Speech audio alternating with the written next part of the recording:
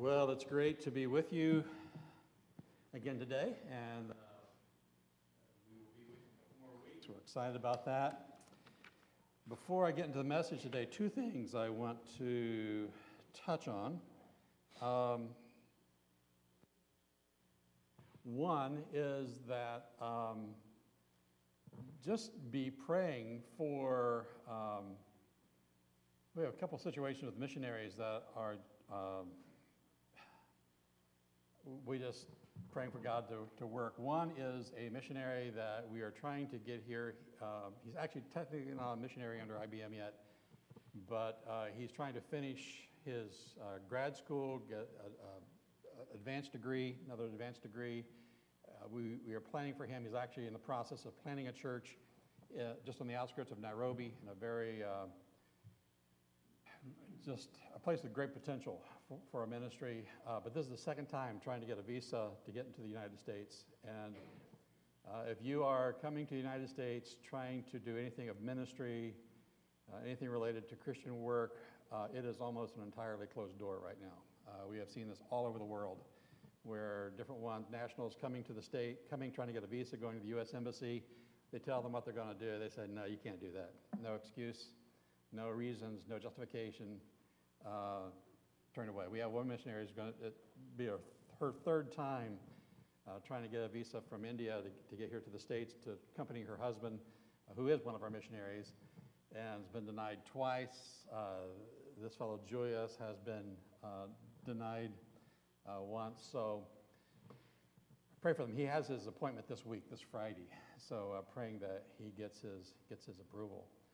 And it really takes the Lord's intervention to direct you to the right person who will give you the okay. The second thing is I encourage you to be back tonight. Good to see you, good attendance this morning. We all know we're supposed to study the Bible. We all know we're supposed to read our Bible. But most Christians would acknowledge that they don't get as much, they struggle with that. They don't feel like they're getting what they need to get from the Word of God, or they don't know what to do once they are when they sit down to read their Bible. So I'm going to give you just some very simple, practical helps tonight on how to read and how to study your Bible that I hope will be very, very helpful to you. I'm going to give you a brief summary or overview of what, if you were at International Baptist College and Seminary, you would be getting in a 1 or 2 day seminar on how to study your Bible. Something we teach all of our students, and it's something that I think will just very practical, hopefully be very helpful to you to help you study the Word of God. So take your Bibles, speaking of our Bibles, take your Bibles and open them to the book of Philippians this morning. Philippians chapter 3. Philippians chapter 3. And we're going to look in this chapter at a few verses that really talk about the importance of exchanging the values of this world for that which is eternal. Exchanging the values of the world for that which is eternal. And that which is eternal is the knowledge of Jesus Christ. Have you ever noticed how easy it is to lose track of what is really important in life? Why is it that believers, Christians, who have been saved by the grace of God and dwelt by the Spirit of God, who have an ongoing relationship with God, who created the heavens and the earth, who have a future of splendid joy through eternity, why do we get sidetracked with petty issues, concerns, complaints in this world that really have no lasting or eternal value? One reason could be that we living in this flesh, in our bodies, often fail to see the real values of the world, of this world, versus the values that the Lord says are really important. We get our priorities wrong. Our value system is distorted. Our text this morning is the personal testimony of the Apostle Paul. really about his conversion and about what transpired in his life when he came to Christ. There are at least, in the verses we're going to read this morning, well, in this chapter, chapter 3, there are at least 6 times Paul uses the personal pronoun I, as well as me and my. He says in verses 3 that if anyone could boast of his personal earthly attainments and spiritual pedigree, it would have been the Apostle Paul. He says, verse 4, though I might also have confidence in the flesh, if anyone else thinks he may have confidence in the flesh, I more so. Then he goes through and gives his pedigree, Jewish pedigree. Circumcised the 8th day of the stock of Israel, of the tribe of Benjamin, a Hebrew of the Hebrews, concerning the law of Pharisee, concerning zeal, persecuting the church, concerning the righteousness which is in the law, blameless. I mean, everything you needed to do to be a outstanding Jewish leader and highly respected, highly thought of, righteous person in his day, he had accomplished, and no one could really compare with him.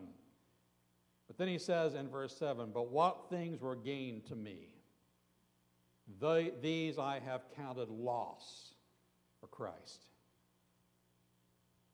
Yet I also count all things lost, he says in verse 8, for the excellence of the knowledge of Christ Jesus my Lord, from whom I have suffered the loss of all things, and count them as rubbish, that I may gain Christ, and be found in him, not having my own righteousness, which is from the law, but that which is through faith in Christ, the righteousness which is from God by faith, that I may know him, and the power of his resurrection, and the fellowship of his sufferings, being conformed to his death, if by any means I may attain to the resurrection from the dead.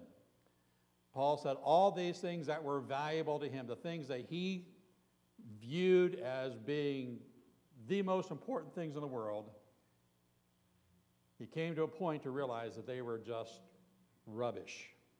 They were trash. They were of no eternal value.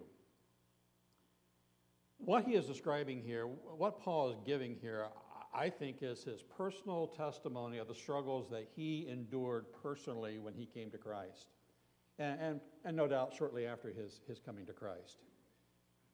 You know, when you read Acts chapter 9 of his conversion, Paul was saved on the road to Damascus. Paul had been persecuting the church. Paul was on his way there to bring further havoc to the church, and God stops him in his tracks. And when you read that account in Acts chapter 9, you get the impression that God just sort of zapped him and he came out this new creature. But Acts 9 gives us the outward appearance of what took place on his way to persecute Christians. And then what you're reading here is after he arose blind, was taken to the house of Ananias, where he received the Spirit of God, where he regained his sight, where he was baptized. I think he is describing here the inner struggle that took place. He had no doubt heard, he no doubt had understood what Christians believed, but he had not yet turned from his sin and put his trust in the crucified and risen Jesus Christ. He was too proud. He was too wrapped up in his personal spiritual pedigree and accomplishments. Just like many people I have met through the years who are too good in their own eyes to submit to a crucified Savior. But when Paul met Christ that day, he understood the wonder of who Christ was. And compared to the glory of Christ and of his human accomplishments, now reeked with the smell of rubbish or garbage. What was gained to Paul was now loss. And much of our growth in the Christian life is learning to let go of the rubbish that we instinctively want to hold on to from this life and pursue after the knowledge of Christ, to pursue after God, to get to know him and the power of his resurrection. You know, Jesus used a couple of parables in the Gospels to describe the importance, the value of our relationship with Christ. In Matthew 13, he described the man who found a treasure hidden in a field, and he sold all that he had to buy that field so that the treasure would be his. Or the merchant he describes, who found one pearl of great price, who went and sold all he had to buy it. This is what the kingdom of heaven is like, Jesus taught. The incomparable gain of knowing Christ makes everything else in life seem like garbage or trash, rubbish. Paul said, I count everything as loss because of the surpassing worth of knowing Jesus Christ as my Savior and Lord. That's why I would challenge you this morning with the thought that the greatest exchange you can make is by exchanging the values of this world for the excellency of the knowledge of Jesus Christ, to pursue that which is eternal, the knowledge of Christ. Why is this so hard for us?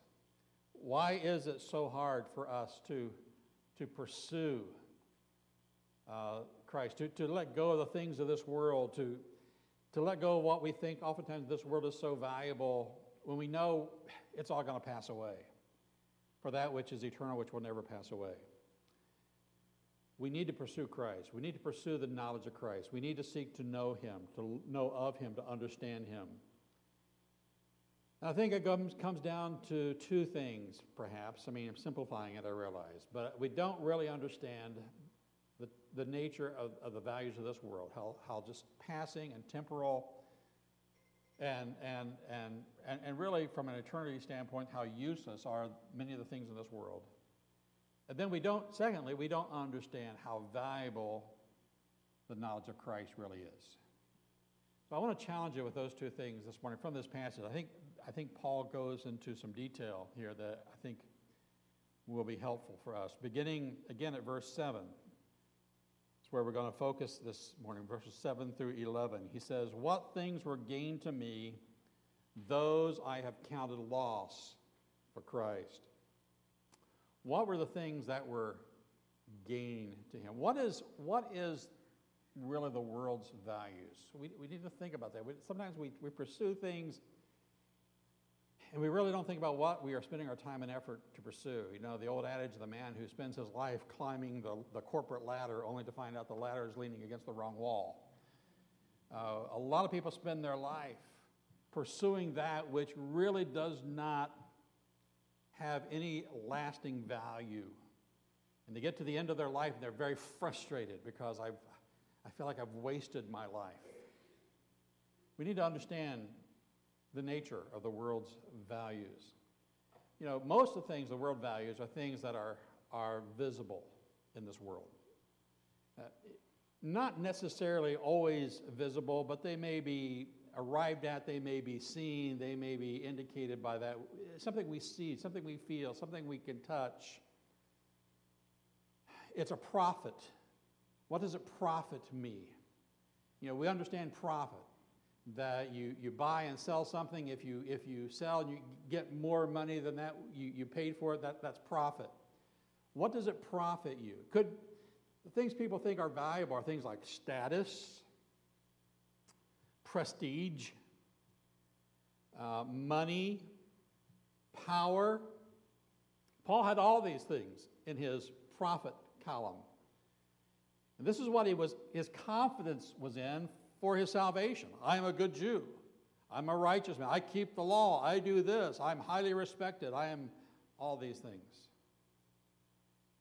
But when he was confronted with Christ, he saw the utter worthlessness of all this, all the man-made righteousness.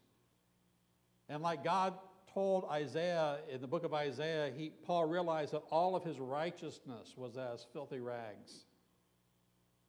And now he's ready to take all these things he once trusted in to throw them away, to put them in a large garbage bag and take them to the dump. The world's values are also very temporal, meaning that they're not eternal. Now, there's not often many of the things that the world values. There's not anything wrong with. It's not wrong to be wealthy. It's not wrong to have prestige or to have influence. It's not wrong to be a person of honor and to be a person who is respected. But none of those things are eternal. none of those things will last. None of those things are going to do you much good when you're lying on your deathbed getting ready to enter into eternity. And the only thing that you can look back to and hope on is, well, I've got a big bank account. I can leave a lot to my kids. I can leave a lot, or, Mike, I have the nicest car on the block. That's not going to be of great value to you at that point. None of these things contributes to your standing before God, your relationship with God. All these things will pass away. We looked at actually a text a few weeks ago in which we were talking about how that everything we have, we're going to leave. And we're going to leave it to others behind us. In light of that, the world's values are rubbish, Paul is saying. That is, in the sense of their eternal worth. They're rubbish. Not something we really want to hang on to, not something we consider to be that valuable. Jesus asked the question, what will a man give for his soul? What is there of more value than that which is eternal, that which is in Christ? Part of Paul's struggle was that to his society, there was nothing anyone could accuse him of. He says here in verse 6, the righteousness which is in the law, blameless. Paul said, I by men's standard of righteousness, he was outwardly blameless before the law. That's what made his salvation so miraculous. False religion blinds the soul. Religious activity oftentimes gives people a false sense of security. Human works, whatever form they take, subtly suggest that I'm good enough to earn God's favor. Those of you who've been saved and shared the gospel with people enough through the years, let me ask you a question. Who are the hardest people to reach? Someone who is a wicked sinner, impacted by drugs, alcohol, wicked life, his life is in shambles, maybe living homelessly on the street because of the result of all of his sin, or the religious teacher who prides himself on his religious devotion. I will tell you, hands down, the hardest person to reach is that person involved in religion, that false religious person. Why? Because he doesn't realize his need. He has satisfied his conscience. He's soothed his conscience by his efforts, by his work, by his religious practice, by his superstitions. I ask you, what about you? Where's your hope? What's your trust in this morning? Are you trying to get to heaven by your good works? This past year, I was at a church, and I was talking to this couple afterwards. They had a potluck after the service, and there was a couple I was talking to. The man had just recently come to Christ. He was just really, I think, only a couple months a new Christian. His wife was Buddhist, and it was interesting. She saw a difference in him. And she came to church that morning because she couldn't quite understand what was going on in her husband's life. And that he had been so changed, so transformed. And so we had a good, honest, open discussion. And she said, I'm Buddhist. She says, and we believe that your good works and your bad works are put on a scale, and that if the good outweighs the bad, then you can be rewarded. I mean, this is almost exactly her words. And so I began to probe her a little bit and say, well, how many good works do you have to do? And after some discussion, she came to a figure of 70%. I have no idea why 70%, but 70%. I said, well, how do you define a good work? She couldn't really define a good work too well either. It's just, I guess you're supposed to know. And so as we talked about that, I said, well, you don't really have any confidence, any hope for eternity, do you? And she admitted, no, she did not. Because when you really understand it, even if it was 70%, I mean, how do you figure that out? How would you know? And the truth is that it's not 70%, it's nothing, zero, what we can do that will earn our salvation. All we do in the flesh is worthless. And that's what Paul is saying here. So if that's the world's values, and those are lost, those really are not that which is of eternal value, what does it mean to have God's values? And we need to consider not just the world's values, but we need to consider then, what does it mean? What does it look like to consider the gain of knowing Christ? We talk a lot about knowing Christ. You hear that phrase, you need to know Christ. Do you know Christ as your Savior? Someone will ask. Well, what does it mean to know Christ? Paul touches on it here. He says, first of all, that really it infers a saving relationship.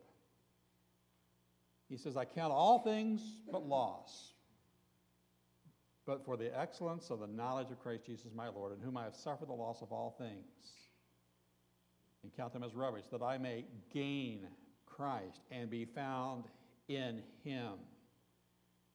Gain Christ in him. The idea of knowing Christ is the idea of understanding and having a relationship with him. It infers this saving relationship, being in Christ and Christ in you, gaining Christ, having Christ as my Savior, as my Lord. In verse 8, he begins really a string of about 5 little particles that are translated differently in almost every version.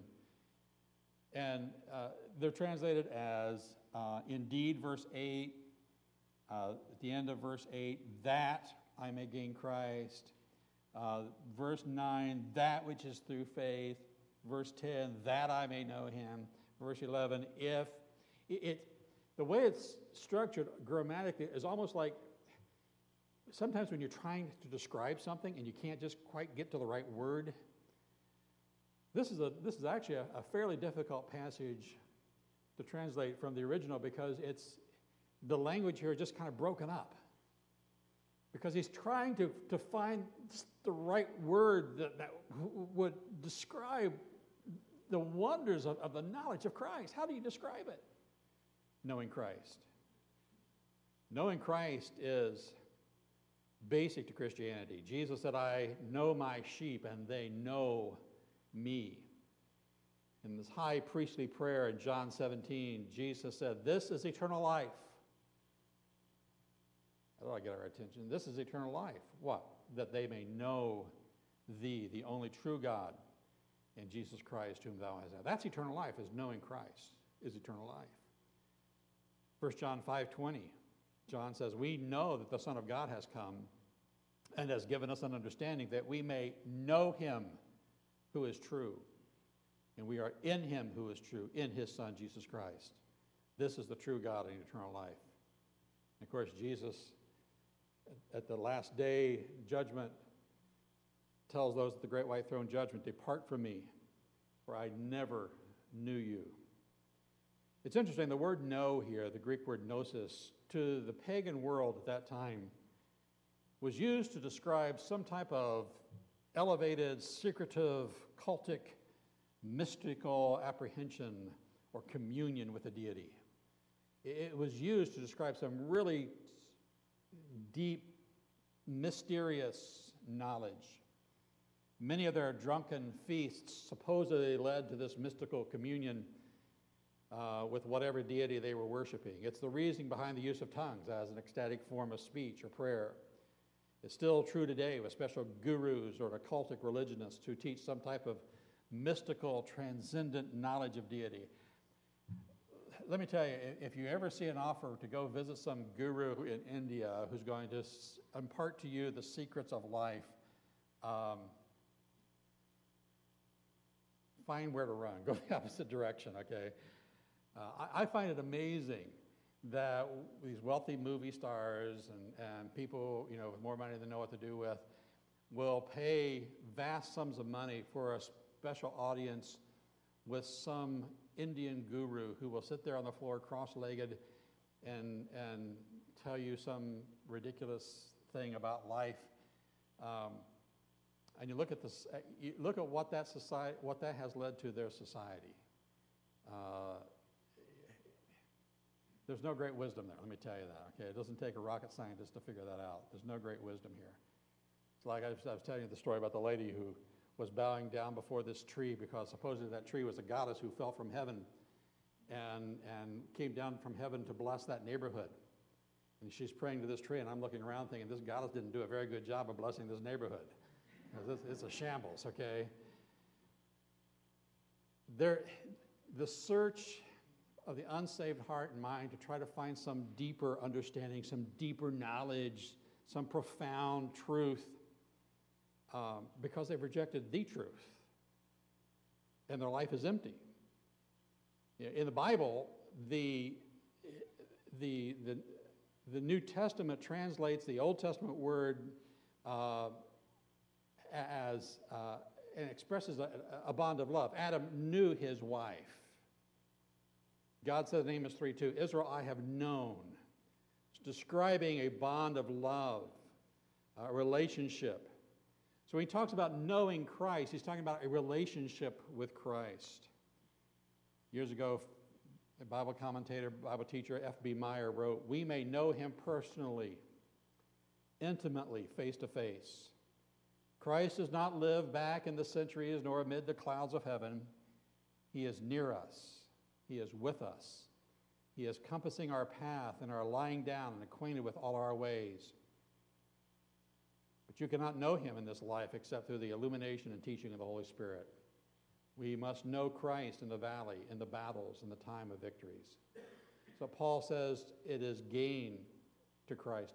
To know him is gain, to be found in him. Our identity is in Christ. He says in Galatians, or Colossians, for me to live is Christ, to die is gain. In this epistle, the book of Philippians, in all his epistles, Paul uses the expression in Christ 164 times. There is deep knowledge of Christ that is found in him. And it's the relationship we have with Christ. He is not just some thing out there, just some distant personage in the past, but when we know Christ, it's a very personal thing, to know him. And then to know Christ, secondly, is not just refers our saving relationship with him, but it refers to our righteousness. It's to have the righteousness of Christ. Knowing Christ is to have the righteousness of Christ. He says, not my own righteousness, not being found, verse 9, being found in him, not having my own righteousness, which is from the law, but that which is through faith in Christ, the righteousness which is from God by faith. Paul says to know Christ is to have the righteousness of Christ. Not that which comes from the law, not that which is just as outwardly or going through some ritual or keeping up of following the law, but it comes through faith in Christ. It's a righteousness from God that depends on faith. It's given to us through faith. It's a treasure beyond anything this world can offer. He's talking about here the imputed righteousness of Christ that we are given when we respond to God in faith. He imputes to us, he credits to us his righteousness. It's why you and I as a Christian can have access to the throne of God in prayer. Why we don't have to go through a human mediator. We don't have to go in, sit in a booth behind a curtain and confess our sin to some priest sitting behind the curtain who will then supposedly go to God on our behalf. We go immediately to Christ. We have access to him. Why? Because of the righteousness of Christ that is imputed to us. Paul had spent his entire life trying to keep the thousands of laws the Pharisees had added to the scripture. If any of you have ever gone to Israel, you would know the extremes that some of the Jewish people go to in order to earn righteousness. Heaven forbid if you're in the top floor of a big hotel on the Sabbath day in Israel. Now, our hotel, fortunately, had 6 elevators. One of them was dedicated to Sabbat, to keeping the Jewish law.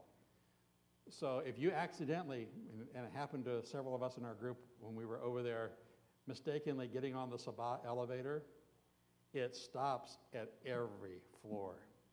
And if you're on the 14th floor, it's going to take you a while to get there, because their interpretation of Jewish law was that you could only go so far, so it had to stop, it had to be a rest, and then it goes on to the next floor, and it stops and rests, and you go on to the next floor and stop. I don't know. We didn't figure out how long it would take actually to get to the top, but it would take you a while. The extreme that many of these dear folk go to try to earn the favor of God, to appease God through the keeping of the law, thereby earning their own righteousness, just is incredulous.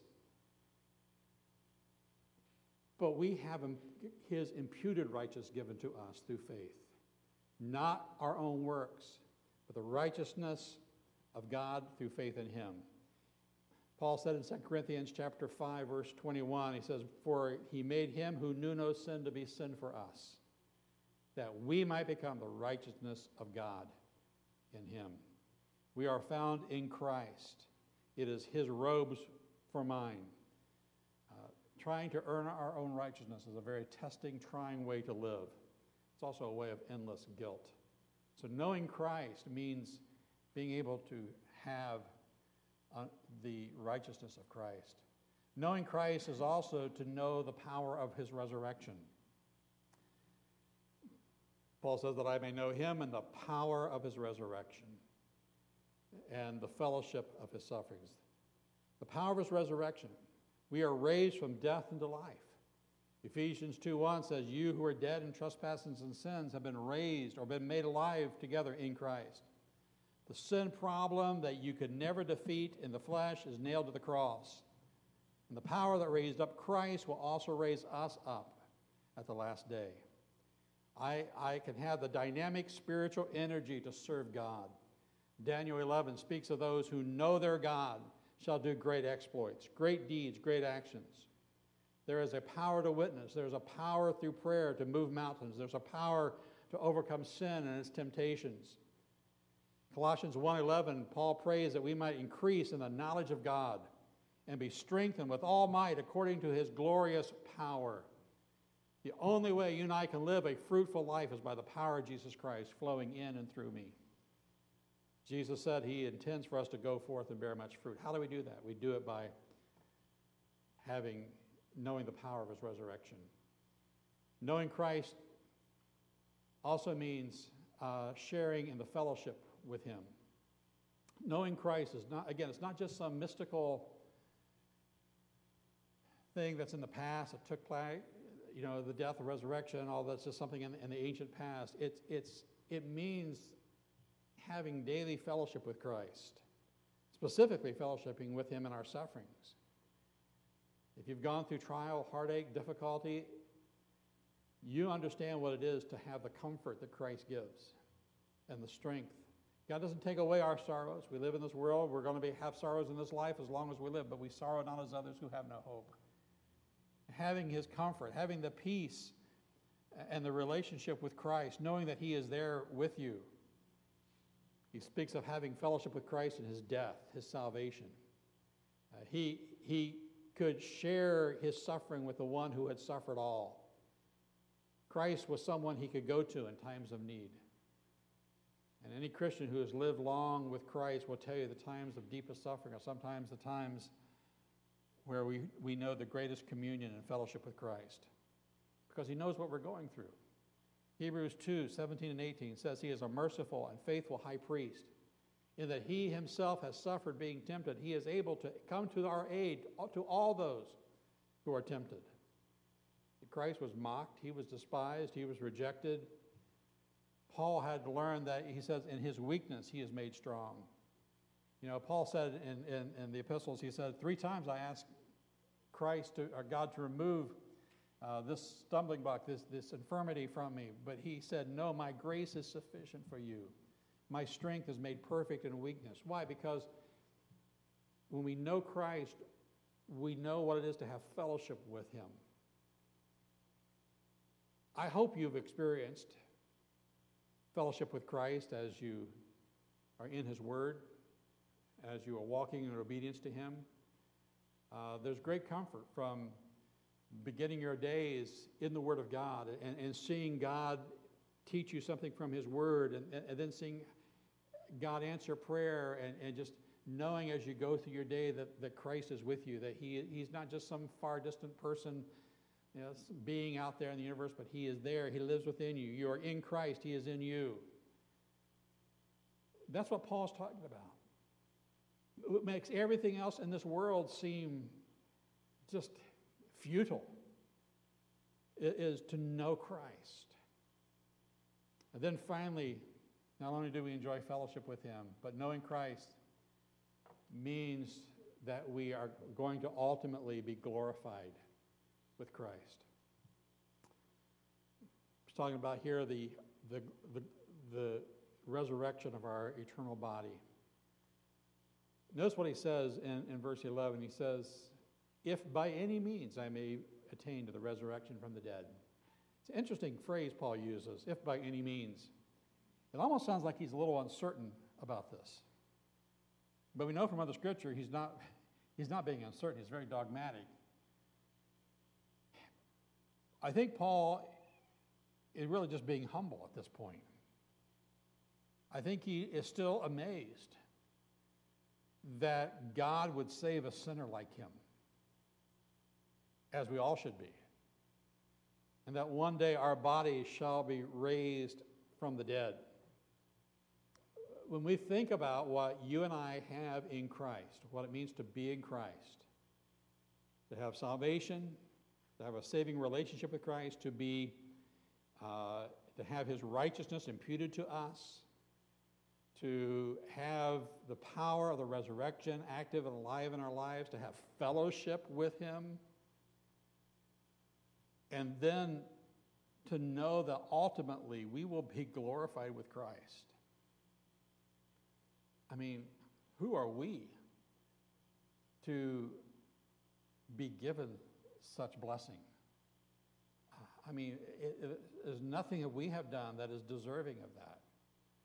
God in His mercy, and sometimes maybe we have to, as we would say, pinch ourselves to make sure that, we're not just dreaming this. This is reality. We are going to be conformed into His image. We are going to be glorified someday with Him and live with Him forever. As much as we have enjoyed living with Christ in this world, someday we're going to be given a resurrection body. Revelations 21 and 22 speaks of the new heavens and the new earth, our eternal home. Paul talked about here in verse 20 a little bit later. He says our citizenship is in heaven, from which we also eagerly wait for the Savior, the Lord Jesus Christ, who will transform our lowly body that it may be conformed to His glorious body. Paul looked forward to the redemption of his body, to be released from the groaning of this present world. That is our hope. That's our future. And yet we think, we're so undeserving. That's why he says that if by any means, he's not doubting the fact that this is going to happen, but it's hard to just understand and to assume this. God's going to do this for us. That is so amazing. Therefore, he says, I count all things but loss, and pursue the surpassing knowledge of Christ Jesus my Lord. Paul said elsewhere, he says, I've been crucified with Christ. It is no longer I who live, but Christ who lives in me. And the life that I now live in the flesh, I live by faith in the Son of God who loved me and gave Himself for me. That's my life in Christ. I wonder this morning, what are you pursuing in life? What are the priorities of your life? I mean, if someone were just to have come in today and asked you as you were coming in, ask you to fill out a form, what's the top several priorities of your life? What would you have said? Probably with many of us, it probably would have just, my family, whatever, my job to be successful, to have the things I need through life. I mean, it would probably been many things that were tangible, physical things that the world values. What we're surrounded by, it's what we're influenced by, what we hear, what we're bombarded with day after day in this world. But as a believer, the priority ought to be our pursuit of Christ, to know him. That's what Paul said. That's my priority, to know him. To know him, which involves what we've talked about here, the saving relationship, changed life, righteousness, fellowship with him, ultimate glorification of our body. We need to be men and women who pursue after the knowledge of Christ, pursuing after Christ. It will transform our values. It will transform how we live. It will transform elements of our life. Rather than pursuing fool's gold of this world, pursue the true riches of Christ. And the glorious thing is this transformation does not take place by just trying to keep a list of rules or by following some type of methodology. It's just our hearts need to seek after him. We need to be pursuing him. Ask God to give us a hunger for him, for his word. There's something about being in his word. You know, you get hungry to know God, you get into his word. You get into his word and really start to understand his word, you begin to grow more in your hunger for God. Then you want to get more into his word, to know more. It's a never-ending cycle, pursuing after Christ. I personally think, and this is my opinion, okay, I personally think that when a body of believers are earnestly serious about pursuing Christ, I think it becomes noticeable to everyone. I've had the privilege since we were here 20 years ago, 15 years ago, not 20 years ago, 15 years ago, 16 years ago, whatever it is, to have visited a lot of churches all around the world. I've seen the good, bad, and the ugly, okay? So most of it has been good. Most of it has been good. I remember a church we went to. Leslie and I walked out, and we just said, like, wow, that was just a great church. And I thought back on that. Now, why? Why were we so impressed with that? Well, I'll tell you why, I think. From the moment I entered the church, I met a man. I was there a little bit early. There was only one or two people around. And just immediately started talking to this man, and he was just wanting to share with me how great the Lord was, what the Lord had taught him that day. I read this in the scripture today. This is just amazing. And we had this conversation. And honestly, I have been to places and talked with people where sometimes you talk to someone like that and it comes across as being fake. Like this guy is just trying to put on something, you know, and it just doesn't. I was like, okay. And then someone else came up, and it was the same conversations that were going on all morning before the service. And then afterwards, they had potlucks, and like all the churches I go to end up having potlucks. But this one, not all do, but this one did again, a potluck after the service. And I met the guy's kids. They all were adult children. And they all were busy. I mean, had good, respectable jobs, but they're all the same way. They're all there in the church, and they're all talking the same way. You know, the Lord taught me this week. I mean, they're just talking about the Lord. There was just such a joy. And I came away thinking, this is a church that really, where the people are really pursuing after God. Not a perfect church, I'm sure, by any means. If I probably spent time there, I'd find some problems there. I'm sure I'd find some people who weren't all quite as saintly as maybe they sounded when you start digging underneath a little bit. But it was a people who were pursuing God. This church will never be perfect. Okay, perfection is something we don't pursue because, ultimately we'll be perfect when we stand before the Lord, but not until then, okay? But the one thing we can do is that we can pursue after God. We can pursue the knowledge of him. To know him can become our priority. It can become the burden of our life, the desire of our life, to know Christ. What does it mean to know Christ? I need to be in his word. I need to obey him. I need to find out what he wants. I need to start structuring my life around his word and let his word be the guide to my life, to know him and the power of his resurrection. I pray that for this church. I pray that each of us will be individuals who will pursue after God, pursue Him, to know Him, pursue Him through His Word, pursue a deeper relationship with Him, that we might know Him and the power of His resurrection. And as a result, we will be transformed. You'll be transformed people, and we'll be a transformed church.